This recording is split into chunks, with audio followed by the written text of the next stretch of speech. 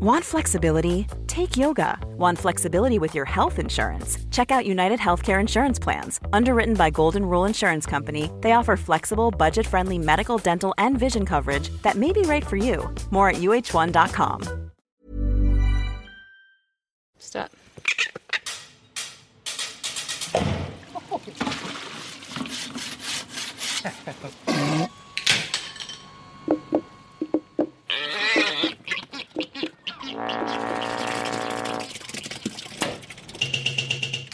Piki mai kake mai and a big welcome to Our Changing World, tō tātou au horihori.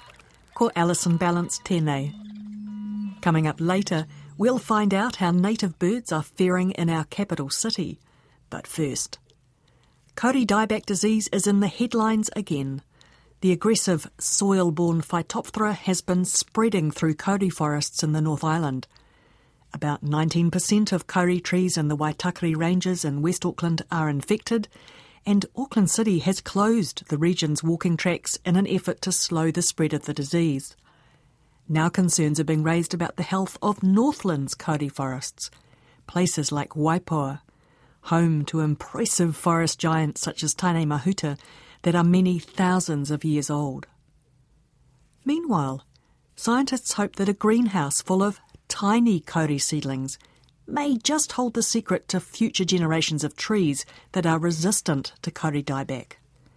They're part of a research program to better understand the disease, and I'm off to Sion in Rotorua to meet forest pathologist Nari Williams and plant propagator Colin Falls to find out more about the baby kauri trees and the research. We're standing down in the Sion nursery and we're outside what we call the kauri house, which is a dedicated facility that's been established so that we can grow all of the kauri seedlings that we grow for our research under hygienic conditions so that we're really confident that they don't have any diseases on them to start with. Now, I've been firmly told I'm not allowed in there. There's a big sign on the door that says authorised personnel only, so fair enough. But I gather you're the person who goes in there and does all the work, Colin. Yes, I do the day-to-day propagation. Prior to entering the environment, I basically put on a pair of sterile overalls. I also sterilise my hands and I change my footwear. Prior to moving any material into the polyhouse, it all has to be sterilised. It enters an antechamber.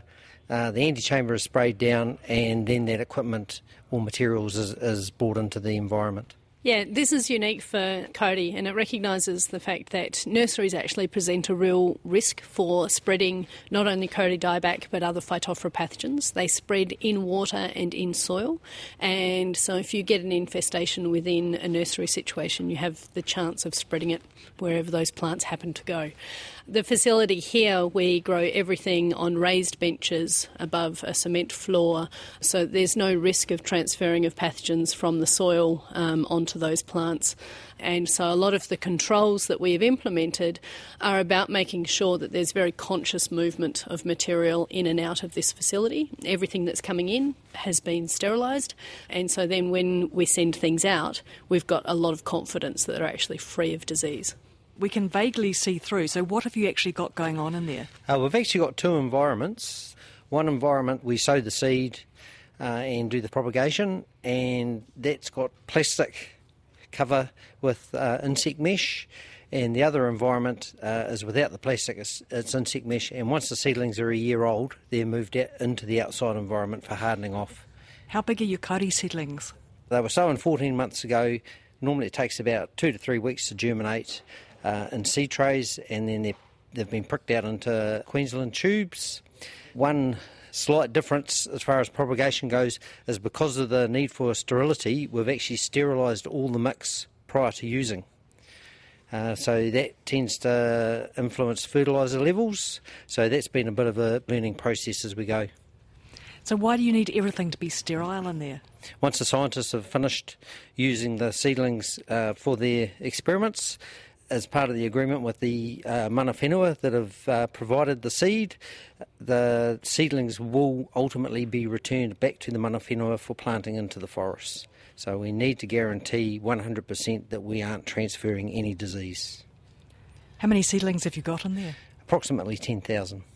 seeds for those come from a range of different places? Basically, Northland, Waitakere, Hunuas and the Coromandel. So what are the big questions you're trying to answer in there? So we're trying to understand whether or not there is natural resistance to kauri dieback infection within the kauri population. And so we're collecting seed across the natural range of kauri. And then in our last year's seed collection, we focused in on areas where we know the disease is established.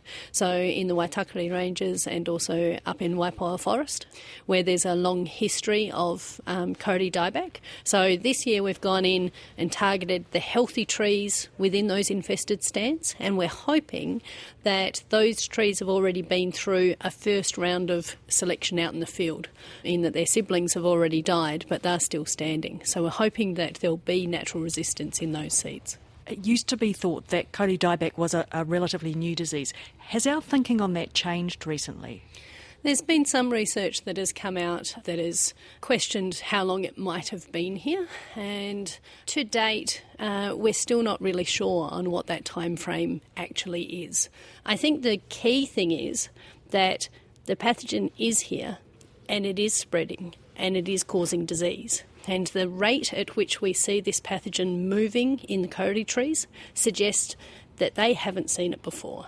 They haven't built up selection for resistance, and that's one clue to suggest that it's been introduced. What's the next stage? You've got all of these thousands of seedlings. What's going to happen with them?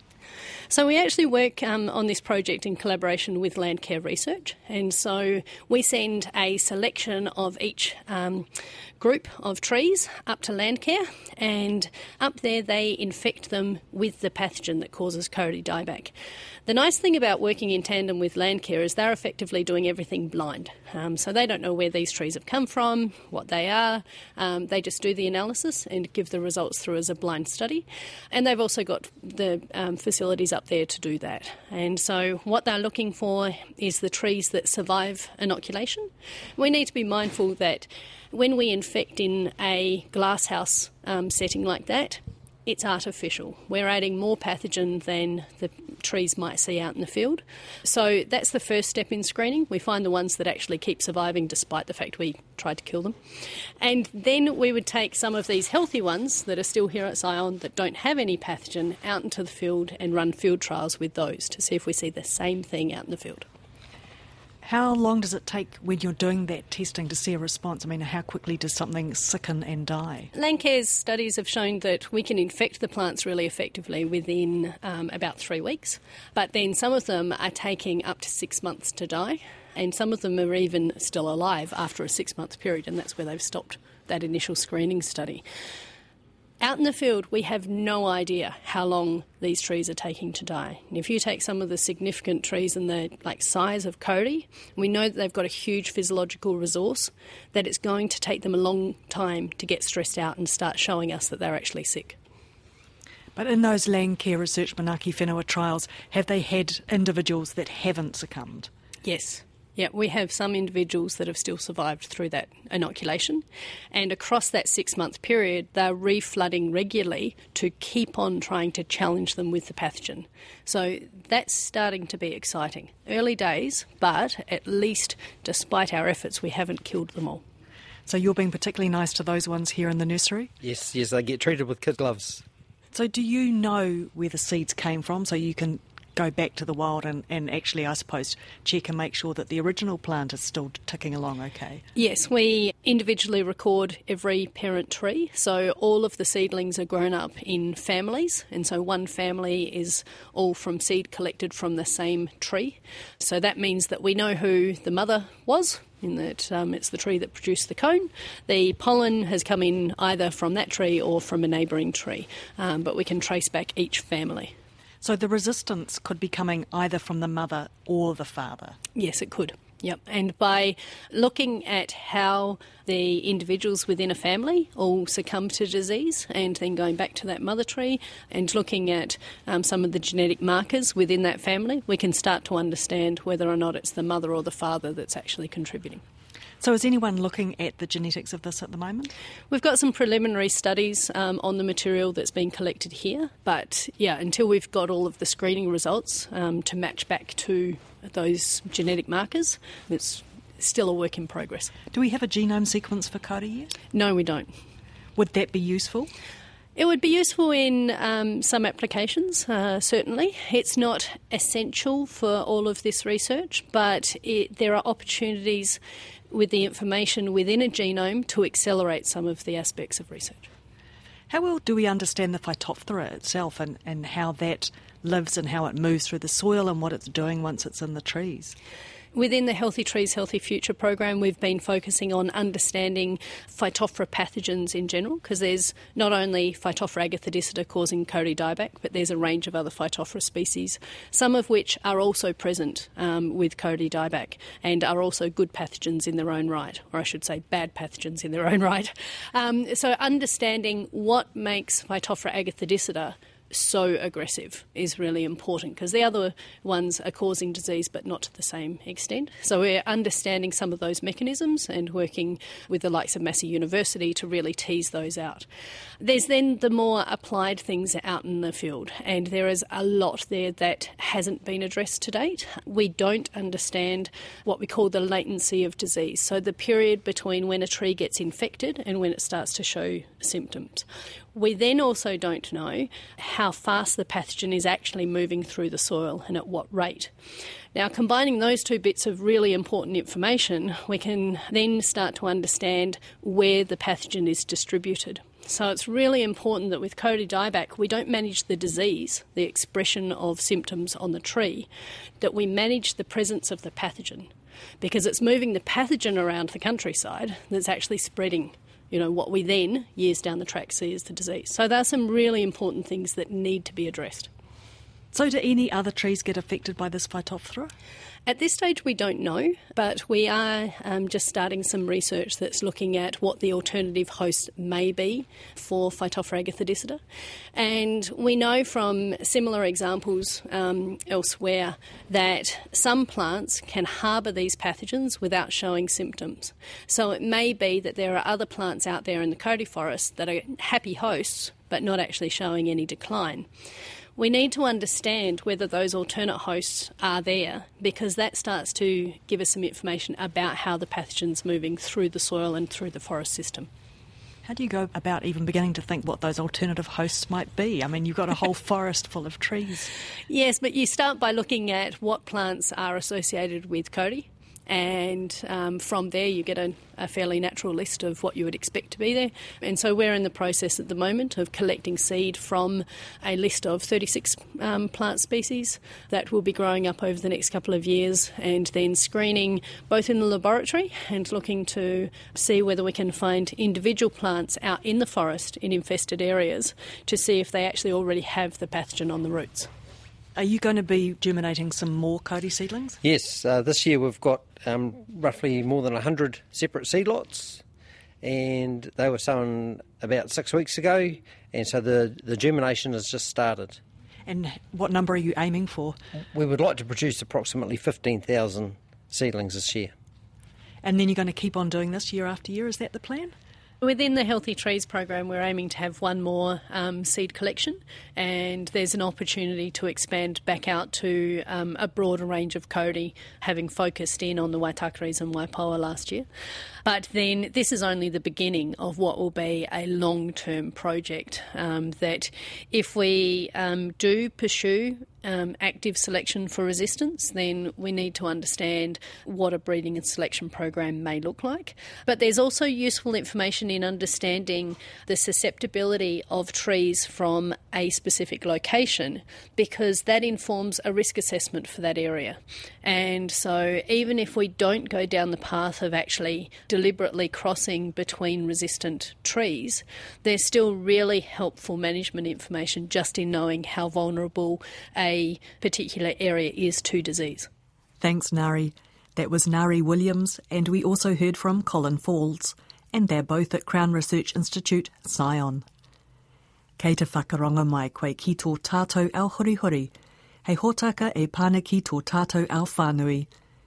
You're with Our Changing World on RNZ National. I'm Alison Balance, and this week, as part of the Landcare Research Manaki Whenua Annual Garden Bird Survey, Thousands of citizen scientists are out and about across the country, counting our feathered neighbours. The news is rather sobering. 10 years of these counts have shown declines in quite a number of mostly introduced species such as starlings and song thrushes. Native silvereye numbers are down nationally, while introduced greenfinches and the endemic tui have increased slightly. The picture for native forest birds is slightly rosier in Wellington City, where Greater Wellington and Wellington City Council have been monitoring their numbers. Here's Greater Wellington's Philippa Crisp to tell us more. In 2011, we put 100 bird count stations across Wellington's parks and forests, their reserves, so the forested habitat of their reserves, and these were randomly allocated. We monitor those every year during spring, and they're counted twice at those stations, so that's about 200 counts each year. So experts go out, the people who know how to recognise their birds? Yes, these are very experienced bird counters, and we try to keep the same observer as much as we can so that we minimise that variation between years. And are you seeing change? Yeah, well, for 3 species, we're pretty confident now that they're increasing. So it's really good news for those 3. So they are tui, kaka, and red-crowned parakeet. Fantastic. I have to say that you can walk around central Wellington now, in the Botanic Gardens, down around Parliament, all around Ara Valley. The sound of kaka is part of the sound of the city now. It is. It's amazing. And, we have to thank Zealandia for that. They reintroduced kaka to the area. They were locally extinct from here, and Zealandia have brought them back. So part of the key to this is having this fenced, predator-free sanctuary in the middle of the city? Definitely. But I also want to say that all the pest control work that's happened in our forests in the Wellington area through the work of Wellington City Council, Greater Wellington, but also this 100-odd care groups that are doing all this work are making that big difference as well, keeping those pest levels down, the things that can impact our birds. And we also, as a city, and I say that because I live here obviously, we do have lots of green space. We've got the town belt, we do have a lot of reserves. Yeah. And that's fantastic. And it's been really interesting to see that some of the areas where they get the most counts of native species are those old growth forests of Otari, Wilton's Bush and Kandala Park. So it's fantastic that Wellington saved these areas. So as a Wellingtonian, the bird that I really see in my garden and that seems to just be going from strength to strength is tui. Yes, so tui seem to have been doing the best, probably, and there was a relic population, just a small number of tui in Wellington before all this pest control started and before Zealandia was there, and they've just taken off. They've just done really, really well, whereas kaka and red-crowned, they've been reintroduced by the sanctuary. Yeah. Red-crowned parakeets are also very abundant out on Machu Soames Island as well, so would they cross the water from there? They're thought to have. I know Porora Scenic Reserve, they think that they came there from across the water, so that's great as well. Actually, I remember someone in Zealandia saying that they kept finding unbanded kakariki there as well, which were clearly turning up from somewhere else. Yeah. So I think, we have to acknowledge all the work that's been done, because there has been quite a bit of work done in pest control across the region, really, and I think that that's helped these species come back. And the other thing that's being muted at the moment with Wellington City Council is maybe a moorpork night count, because obviously these don't get so picked up in these bird counts because they're a nocturnal species. So kaka, tui, kakariki doing pretty well. What about some of the other species? So out of all the species that we are getting counts for, we are focusing on about 18 native forest bird species, because they're the ones that would make their home here. So the other 15 are stable. They're not trending down, but we can't say at the moment that they've shown a statistical increase. But that's really good news, because they're all hanging in there and doing okay as well. What about places like Miramar Peninsula, which I know has quite an ambitious goal to try and be predator-free? Yeah, we also this year did a special count there. So with Wellington City, we had a grid put across Miramar Peninsula and got extra counts there. At the moment, there seem to be a lot of introduced species, but there are also quite a few natives. But probably habitat is the big thing there, and we're encouraging everyone to plant a native tree in their back garden if they can, because that will help our native species. So as you've said, that's the old growth forests that tend to be the really valuable places in the city. Yeah, but still, I mean, we're getting quite exciting results about seeing things all across the city. So on top of those standardised counts, we gather citizen science data, especially through eBird, which is a database, and adding that data to just see the presence, absence of birds, and it's a fantastic picture for some species. You can see like how the kaka have moved out from Zealandia over time, but you can also see like very sensitive things like saddleback. At the moment they're just outside the sanctuary because they get hit by the pests. They're much more sensitive to pests. So I've done a story before about the Pole Hill Sanctuary in Aro Valley with the people who are trapping there, and they have kaka and tiaki and robins, all sorts of things nesting, and they're birds that have come over the fence from the sanctuary and are spilling out. Yeah, fantastic work that they're doing. But can some of those species expand? And that's really a good question for people trying to investigate how we could help those species move further afield. Yeah. There are some other conversations for people in the city to have around things like cats as well. So people are quite happy to catch rats. Wellington's pretty good in terms of possums, isn't it? Yes, we've been doing possum control for many years now, and like for instance Miramar Peninsula is possum free, and across the city they're in pretty low numbers now because of all that work. Yeah. Do you get any complaints about the increase in bird numbers? We haven't. I think Wellington City sometimes gets some complaints about kaka and tui being noisy, but we think that that's not a bad complaint to have. The most exciting bird sighting that I've had this year is I live on the side of Mount Victoria, but away from the city. As I was walking home and I heard a falcon. Oh, wow. Yep, no, we're getting falcon. I mean, obviously they are birds that have larger territories than others, so they're not as in big numbers as you get other species, but they're looking as though they're trending in a stable manner as well. So do you have any sense of how Wellington compares to other cities around New Zealand? To my knowledge, this is the only sort of long-term monitoring that we've had in a city. I know other areas are getting much more into that. Hamilton are doing quite a bit of work. But I think the fact that all of those species are either increasing or stable, I think is just really good news for a city. Thanks, Philippa. That was Philippa Crisp, and she's the Greater Wellington Team Leader for Land, Ecology and Climate. And that's the show. You can listen to those stories again and check out the written feature and photos at our webpage, rnz.co.nz/Our Changing World. And we're on Facebook and Twitter as RNZ Science. And if you haven't got around to counting your backyard birds yet, you still have a little bit of time to take part in the New Zealand Garden Bird Survey. Thanks for listening. I'm Alison Balance, and it's time to wish you good night. Paul Marie.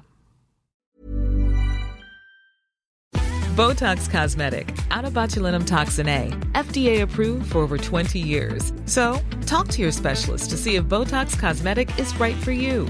For full prescribing information, including boxed warning, visit BotoxCosmetic.com or call 877-351-0300. Remember to ask for Botox Cosmetic by name.